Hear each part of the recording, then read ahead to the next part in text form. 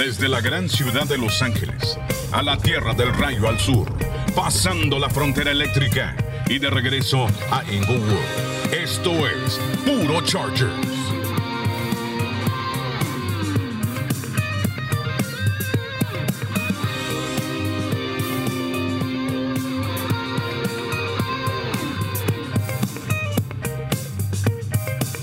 Amigos y amigas de toda la familia del Rayo, sean bienvenidos a Puro Chargers Podcast. Acá estoy con Fernando Ramírez para hablar de toda la actualidad del conjunto del Rayo y de ese partido en que los va a enfrentar este domingo frente a los Green Bay Packers en el mítico Lambeau Field. A ver, Fernando, primero que nada, la bienvenida, como siempre, hermano, un placer. Ustedes conocen muy bien quién es Fernando Ramírez, los jugadores conocen muy bien quién es Fernando Ramírez, así que como siempre, para mí, un privilegio tenerte con nosotros, primero para hablar, y lo vamos a hacer cortito, no nos vamos a enfocar tanto en lo que fue el domingo pasado, pero hay que hacerlo porque se tiene que aprender de las derrotas, ¿no? Se tiene que aprender de lo malo que se hizo y también de lo muy bien que se jugó en la parte ofensiva, pero lamentablemente no alcanzó en un partido donde se enfrentaron dos pesos pesados, en ofensiva especialmente, y se dieron con todo hasta el final, y solamente un gol de campo con el cronómetro expirando marcó la diferencia. Pues muchas gracias por tenerme otra vez en el programa, Pancho. La verdad que me agradece cuando me mandas el texto y me preguntas porque es un honor para mí, entonces muchas gracias. Pero es como lo dijiste, hubo muchas jugadas donde te quedas, ¿qué está pasando con la defensiva? Hubo una con Amon-Ra St. Brown que tuvo un touchdown de 20 yardas, donde si hubieran estado jugando de banderitas, no se la hubieran podido haber quitado. Él casi camina y entra a la zona de anotación, y luego también igual con David Montgomery y Jamari Gibbs, y eso es la cosa, esos jugadores los afectaron, y esa fue la diferencia para la defensiva. En el lado ofensivo, anotaron en sus últimas 5 veces que tuvieron la pelota touchdown. Eso fue algo increíble. Justin Herbert parecía que estaba en otro planeta, como lo sabemos. La verdad que se puso la capa de Superman y dijo, hay que ganar este partido, lo vamos a hacer yo y Keenan Allen. Y Keenan Allen, otra vez, 175 yardas a los 31 años.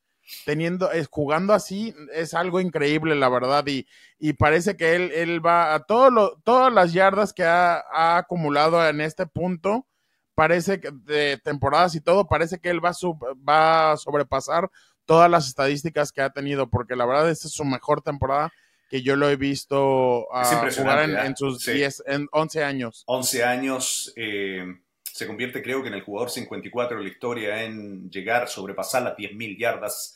Es una carrera que lo va a dejar en Canton, Ohio, eso a mí no me cabe la menor duda.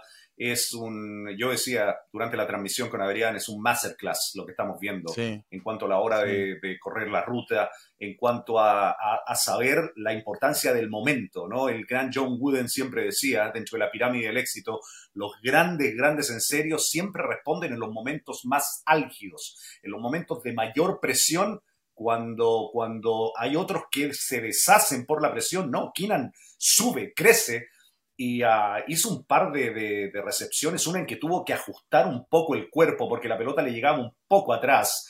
Después los 2 pases que le dio Justin para los touchdowns, fantásticos, lo que hizo Herbert con ese pase que le da a Jalen Guyton, ya cuando Guyton anota su primer touchdown desde el diciembre del 2021, el otro de 1 yarda, 4ª y 1, para Quentin Johnston, ya donde Quentin recibe su primer pase de anotación en su carrera. Yo lo que me dejó más conforme dentro del partido y con más esperanza es que volvimos a ver ese Justin Herbert, ¿ya? Volvimos a ver ese brazo vivo totalmente, ¿ya? Porque tuvo que cambiar muchas jugadas, él, lo vimos, cambiando las jugadas en la línea de contacto, y lo hizo en varias ocasiones, y ahora él se dio cuenta, tal como dices, ok, este partido me necesita a otro nivel. Lo de los Jets en el Monday Night, él tuvo que administrar el partido al frente de una defensa que es de lo mejor en la liga. Lo importante era mover las cadenas lo más que se pudiera y no perder el ovoide, no permitir puntos en contra en la defensa o para la defensa de los Jets. En este juego contra Jared Goff y compañía, caray, o sea, Justin se dio cuenta de lo que el equipo necesitaba y lo volvimos a ver a ese nivel MVP, literalmente. lamentablemente, yo digo acá todo parte por la línea ofensiva, creo que es la mejor línea ofensiva que han visto los Chargers esta temporada. Lo que les hicieron los Lions, especialmente en el primer tiempo, Fernando, fue de wow, o sea, dominio absoluto. Sí, no, y la cosa es de que pudieron, después de esa intercepción, donde para mí, yo no pensé que estaba tratando de completar el pase, para mí la estaba lanzando para fuera del campo, afuera. Y es cuando hizo una buena jugada Kelby Joseph hizo una buena jugada y pues con eso cambió todo el ritmo, porque después de ahí es cuando empezaron Sí. a ponerse las pilas y porque ahí es cuando sentiste ¿sabes qué? Creo que los Leones se van a escapar con seguir jugando bien y la ofensiva, no podían parar llegaron a estar 17-3, ¿no? Creo que fue la máxima diferencia, sí, 17-3. Sí.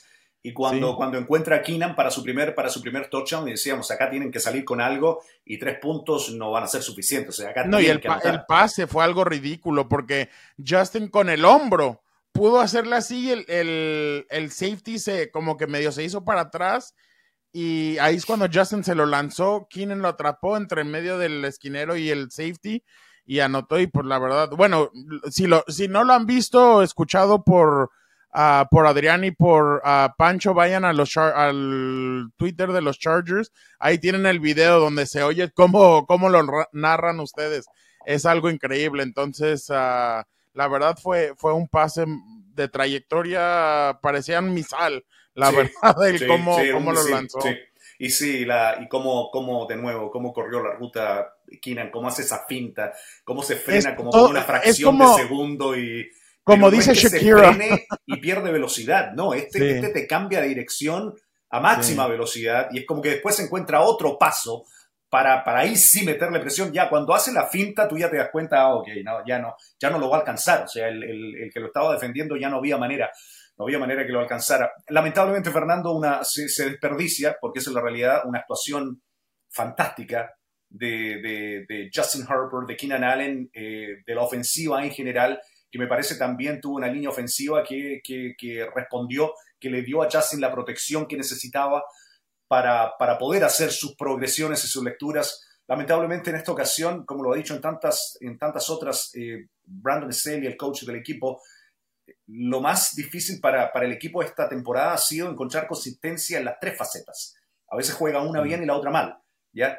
A veces juegan 2 bien y la otra mal, ¿ya? Entonces acá fue eso, o sea, cuando más se necesitaba una jugada de la defensa en momentos críticos del partido, en esas 4ª y 5, por ejemplo, o en esa última de 4ª y 2, que le permite a Goff conectarse con Laporta y quedar a distancia del gol de campo para Patterson, lamentablemente el equipo no puede encontrar la respuesta. No, y le tienes que dar sus flores a Ben Johnson, el coordinador ofensivo de los Leones, que para mí esa jugada de Sam Laporta, de la que estás hablando de la 4ª y 2, hizo lo mismo que Travis Kelce hizo hace 2 o 3 semanas contra los Chargers, donde va corriendo, ven dónde está su hueco, se pone en el hueco, atrapa la pelota y ahí se cae y con eso pudieron anotar el gol de campo. Entonces, cosas increíbles que notabas en ese último drive de los Leones. Él manda a Amon-Ra St. Brown y a otro receptor que se vayan a lo largo y ahí viene Raymond corriendo así, luego le lanza el pase 40 yardas, se toma Raymond para ayudarles en ese último drive que tuvo la ofensiva. Entonces, cosas increíbles y por eso ves, después de ver cómo jugaron los Leones, la ofensiva de los Leones, puedes ver por qué está considerado Ben Johnson como el siguiente head coach, jefe, ¿no? el que está esperando. El siguiente coach, el que está esperando. Exactamente. Sí, totalmente. Y Dan Campbell, aquí a mí me parece un gran coach también, un motivador, pero supremo, ya, para hacer entender a sus jugadores la importancia de ciertos momentos, de ciertos partidos. No es en vano. Tú ves jugar este equipo y entiendes de inmediato, por eso están 7-2. Ahora, Dan Campbell aprendió mucho de cuando estaba en Miami. Acuérdate que era el interim, creo, de head coach. Lo hicieron el head coach y no le fue muy bien, pero creo que esa es la cosa que Josh McDaniels no entendió. No vio sus errores en Denver cuando se vino a los Raiders y trató de mejorar. Hizo casi lo mismo. Dan Campbell vio lo que hizo en Miami, se vino a los Leones y cambió completamente lo que hizo, cómo hizo las cosas, y por eso ahorita están 7-2 y son uno de los mejores equipos de no nomás la NFC, de la NFC, liga, pero de toda la NFL. De toda la NFL. No sé si esa defensa, de nuevo, no sé. Sí, y ahí hay que darle mérito a los Chargers también, porque no cualquiera le ha metido esa cantidad de puntos. Aparte de puntos, aparte de la derrota que tuvieron contra Baltimore, que fue como para mí un accidente, ¿ya? Sí. Que no se da todo el tiempo entre equipos tan parejos. Bueno, el resto han sido partidos, pero peleadísimos, y donde en la mayoría Detroit ha dominado. Esa es la realidad. Y para mí, de nuevo, darle mucho mérito a esa línea ofensiva que es de primer nivel, ¿eh? O sea, cuando salen Penei Sewell, cuando te sale corriendo para la derecha abriendo terreno, o sea, uno dice, ok, por eso estos te corren 100 yardas, 140 yardas por partido. O sea, hay un video donde está fortísimo. entrando al vestuario y dice, I'm a man amongst boys. Soy un hombre jugando contra niños chiquitos. Y te quedas así como eso lo que, dice wow. Penei Sí, eso es lo que dice Penei. Hay un video ahorita donde dijo eso wow. después del partido. Entonces, ahí claro, te quedas. Cuando tienes a uno así, ¿sí? Y los demás, sí, los otros 4 también. No, sí, es una muy buena línea ofensiva que me parece. A ver, creo que le metimos 2 o 3 veces presión a Jared Goff en todo el partido. No se le llegó, obviamente, a capturar en ninguna ocasión. Y aparte que Goff hace sus progresiones muy rápido, se deshace de la pelota rápido. Entonces, sí, la verdad que fue un partido, primero, buenísimo, ya para la gente que lo vio, para la gente que asistió, de mucha emoción, que pudo haber ganado cualquiera, pero lamentablemente creo que a ver, esos momentos, especialmente de primer cuarto, donde Detroit dominó tanto a la ofensiva, y esa cuando Keenan hace, ¿cuánto fue? Cuando Keenan hace el touchdown, su primero, y después viene la carrera de 75 yardas, inmediatamente después. Sí. ¿Ya? Entonces lo decía bien Brandon Staley, o sea, tuvieron casi 20 carreras donde corrieron para menos de 100 yardas, 91 yardas creo, y tuvieron 2 explosivas, una de 75 yardas y otra de creo que casi 30, donde claro, te llevó los números hasta las 200 yardas que permitieron, y un equipo que llegaba permitiendo 89 por partido como los Chargers, ahora ya está por sobre las 100 yardas de nuevo, producto de un juego donde te dieron con todo. No, pero esa es la cosa, eso es de lo que hemos estado hablando esta temporada, las jugadas explosivas no han podido pararlo, por eso receptores como Tyreek Hill, Amon-Ra St. Brown, Travis Kelce, CeeDee Lamb y Justin Jefferson han tenido buenos partidos contra esta defensiva, porque son las jugadas explosivas que los tiene ahorita en 4 y 5, y por eso no poder limitar esas jugadas es por eso que están ahorita en 4 y 5, y eso es lo malo, porque la verdad ahorita, después del partido que ganó contra Minnesota, los dos equipos se han ido a lugares distintos. Minnesota ha ganado, creo que 5 de 6, no, ha ganado 4 de 5 o algo así, y los Chargers están en 4 y 5.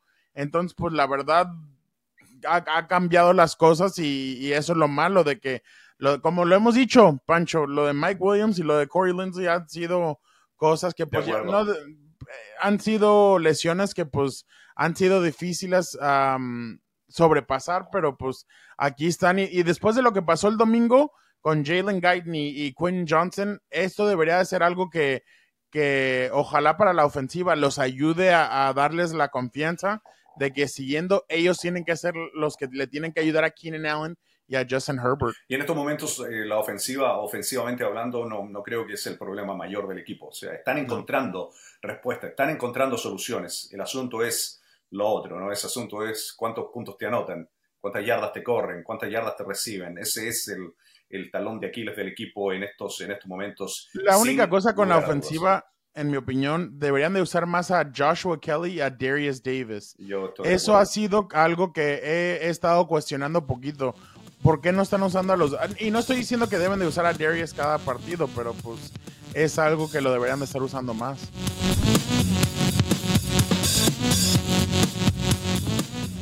Ahora se acaba de sentar con nosotros Don Asante Samuel Jr. Para esta entrevista. Asante, It's a pleasure, my friend. Thank you so much once again for being with us.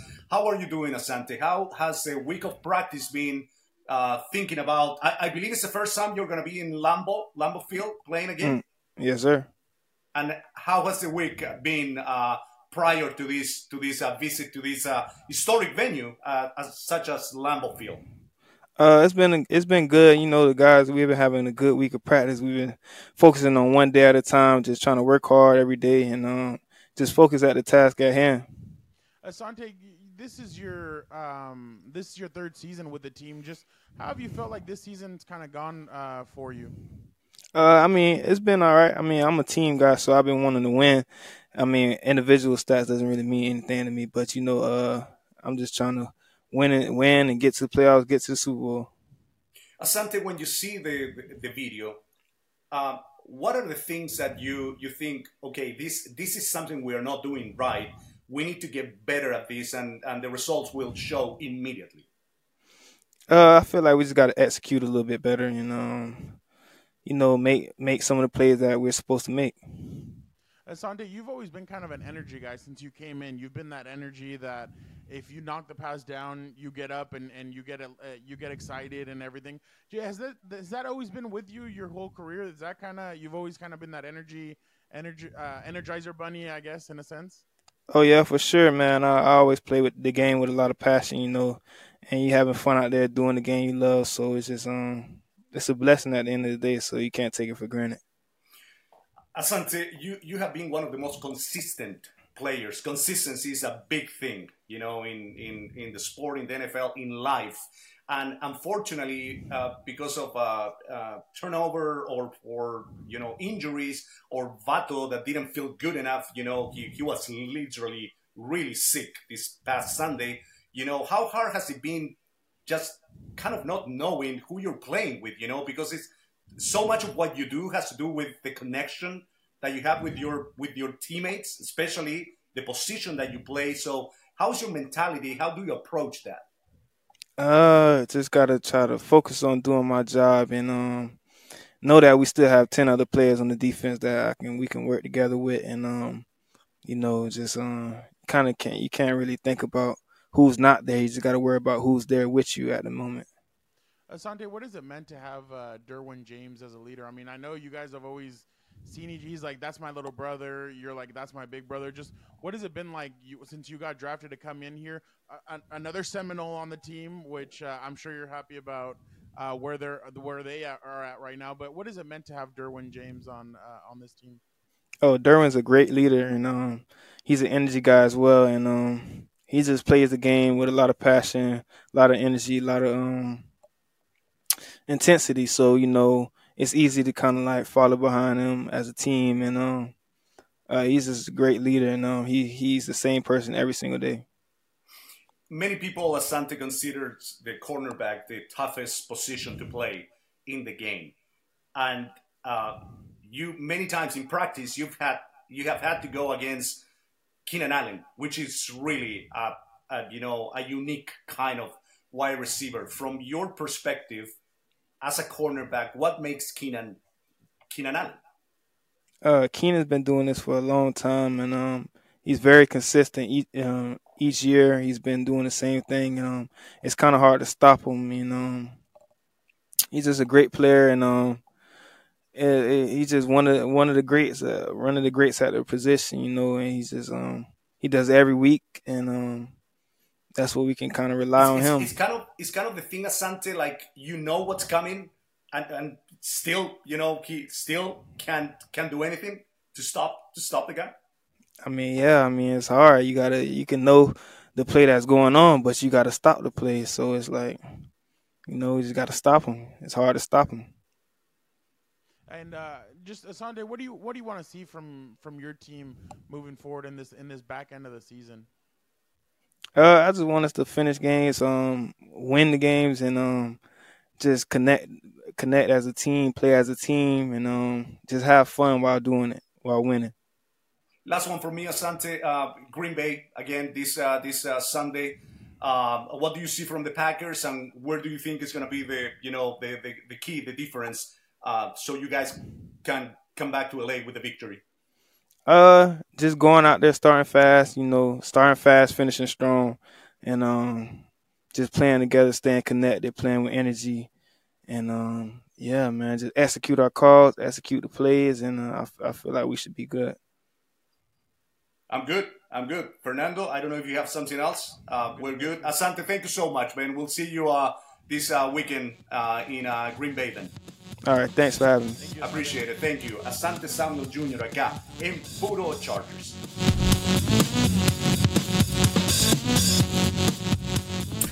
Ahí estuvo con nosotros entonces Asante Samuel Jr. Fernando, algo que siempre me ha llamado la atención de Asante es, en inglés es business-like, la actitud, ¿ya? Que tú lo puedes, a lo mejor se puede confundir por cómo es en la cancha, de lo energético que es, como tú lo decías, ¿no?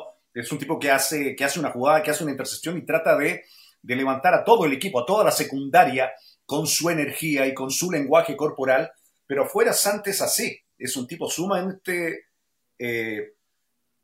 nivelado, muy tranquilo, entendiendo perfectamente lo que tiene que hacer para alguien que tú lo sabes muy bien. Cuando salió Asante de la universidad, había muchos que decían, la estatura para la posición, no sé si Asante Samuel Jr. la va a hacer, y vaya que no solamente la está haciendo, sino que, o sea, por instintos defensivos, es el jugador más peligroso que tenemos nosotros en la secundaria a la hora de hablar de intercepciones. Ese olfato que tiene para anticipar rutas y meterse en la línea de pases es el mejor que tenemos en el equipo.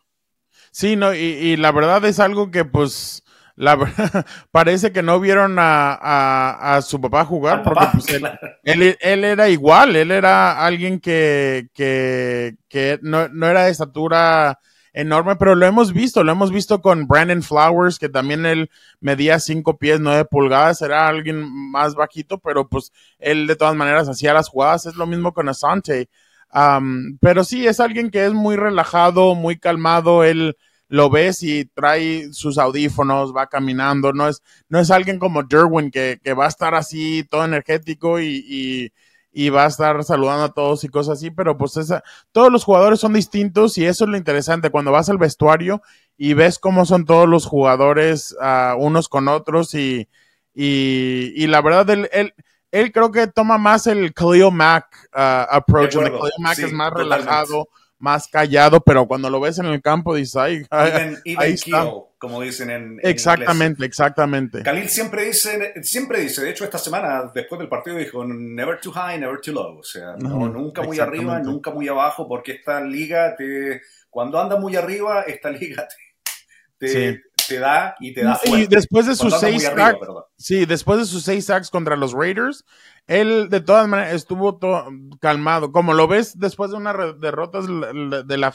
misma forma que lo ves después de que ganan. Entonces creo que es algo que muchos jugadores de este equipo son casi igualitos a eso y toman eso. A ver, Fernando, estamos 4-5, ya pasamos la mitad de temporada, obviamente, son 9 partidos, quedan 8. Proyectando, y a mí nunca, yo entiendo, o sea, si hay una cosa que no le gusta a los entrenadores, a los jugadores, es proyectar lo que va a pasar en un mes, en el 6º partido de los 8 que te quedan. No, lo más importante es el del domingo en Green Bay. Ahí es donde tiene que concentrarse, sin lugar a dudas. Pero uno viendo cómo se está armando, entre comillas, toda la conferencia, todas las divisiones, la nuestra es muy difícil que Kansas City la pierda. Tendría que pasar algo muy, muy extraño para que los Chiefs no ganen otro título divisional. En estos momentos uno empieza a ver los que están liderando las divisiones y los que vienen atrás, ¿ya? Yo no sé si 9-8, por ejemplo, va a ser suficiente esta temporada, ¿ya? No, yo tampoco. Yo creo que, y entiendo que varios de los que están arriba de Chargers van a empezar a jugar entre sí. Entonces algunos se van a empezar a quedar y otros, consecuentemente, van a empezar a alejarse más todavía. Pero yo creo que vamos a tener que encontrar un 17 de nuevo, ¿ya? 10 ganados, 7 perdidos, igual que la temporada pasada, que alcanzó para el comodín. Y para eso, Fernando, 8 partidos, hay que ganar 6 de los 8 que quedan. Y nos quedan 2 con Denver, 1 con Kansas City, nos queda el de ahora con Green Bay, nos queda otra visita a New England, nos queda uno de local frente a Baltimore, y nos queda el de siempre de Las Vegas contra los Raiders. Ahí están los 8 partidos que faltan. Pues ahorita los Chargers, sí, ahorita ni Buffalo, ni Cincinnati, ni los Chargers están en los playoffs, que es algo muy interesante, pero Sí, pues sí. enfrente de ti está Pittsburgh, Cleveland y Houston. Houston, lo que está haciendo CJ Stroud ahorita es algo increíble, pero también hay que ver que pues si estamos honestos, Houston tiene de último lugar, tiene su schedule, Sí, sus es la más partidos. simple, es la más fácil. Sí, es algo que pues están tomando ventaja de eso. Cleveland acaba de perder a Deshaun Watson. Va a ser interesante ver cómo Cleveland sigue jugando. Y Pittsburgh, no entiendo cómo están en 6-3. Es Mike Tomlin, hermano. Él lo decía el otro día. Que no es sé algo quién decía, increíble. tienen que el trofeo o el premio al entrenador del año le tienen que cambiar nombre. Dice, no puede ser que este tipo los tenga 6-3. Sí, no, es algo increíble, pero es que lo malo, Pancho, es de que pues estás viendo este schedule y no hay ningún partido donde puedas decir, ese es gane y fácil. Sí. No hay partidos así. Los dos contra Denver, mira lo que Denver acaba de hacer después de lo que les pasó contra Miami. Le han ganado a Kansas City y le han ganado a Buffalo. Los Raiders, ahorita los Raiders creen que le pueden ganar al quien sea.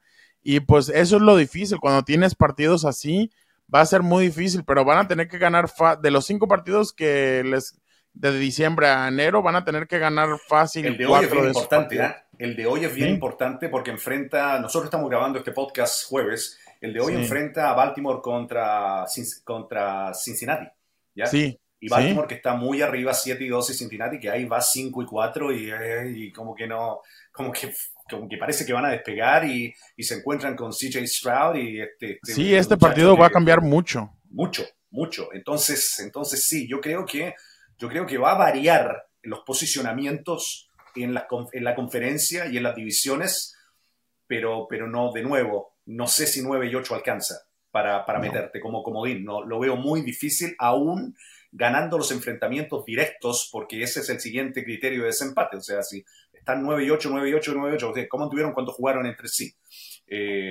Pero yo creo que 17 va a ser, Fernando, y 17 significa terminar el año 6-2 en los últimos 8 partidos. No, y están 2-3 en la conferencia, entonces eso van a tener que seguir ganando y haciendo cosas para cambiar eso, porque pues 2-3, eso no te va a ayudar cuando Indianapolis está 4-3. Claro. Houston está 3-2, Cleveland 4-2, Pittsburgh 4-2, entonces la verdad es Cincinnati 1-4 en la conferencia. Pittsburgh es el que sí, no, yo no lo entiendo. Yo no lo entiendo. Y hablando de Kansas City, de la única manera que Kansas City podría perder esa división es si Taylor y Travis no son. Sí, exactamente. Oye, pero tienen un partido muy difícil este lunes contra Filadelfia. De acuerdo. Va a ser un partido muy difícil ese partido. Y para los dos, fíjate, porque es como que todo el mundo entiende, son los últimos equipos que jugaron el Super Bowl, obviamente que son candidatos, pero como que ninguno de los dos, pese al récord de Filadelfia, han perdido uno, ¿no? En toda la han perdido 8-1. Y Kansas City 2. Pese a que los números están ahí desde esa óptica, es como que todavía no tienen esa, como que el año pasado tú veías jugar a Kansas City y decías, ya, no hay nada que hacer, y Filadelfia a lo mejor 49ers como que por ahí va a estar, y terminó siendo finalmente la final de la conferencia nacional, pero este año que como que ninguno de los dos todavía te da esa sensación, y por lo mismo, y te la paso inmediato, es como que Fernando, no sé, yo veo, y como que no hay un equipo todavía que haya logrado una separación pero contundente, ya, independiente del récord, que eso está muy claro, con relación a los demás en cuanto a juego. Es que la cosa es, la ofensiva de Kansas City no te convence. La defensiva de Filadelfia no te convence. Los 49ers tuvieron esos 3 partidos donde te quedas así como que, pues, ¿quiénes son en serio?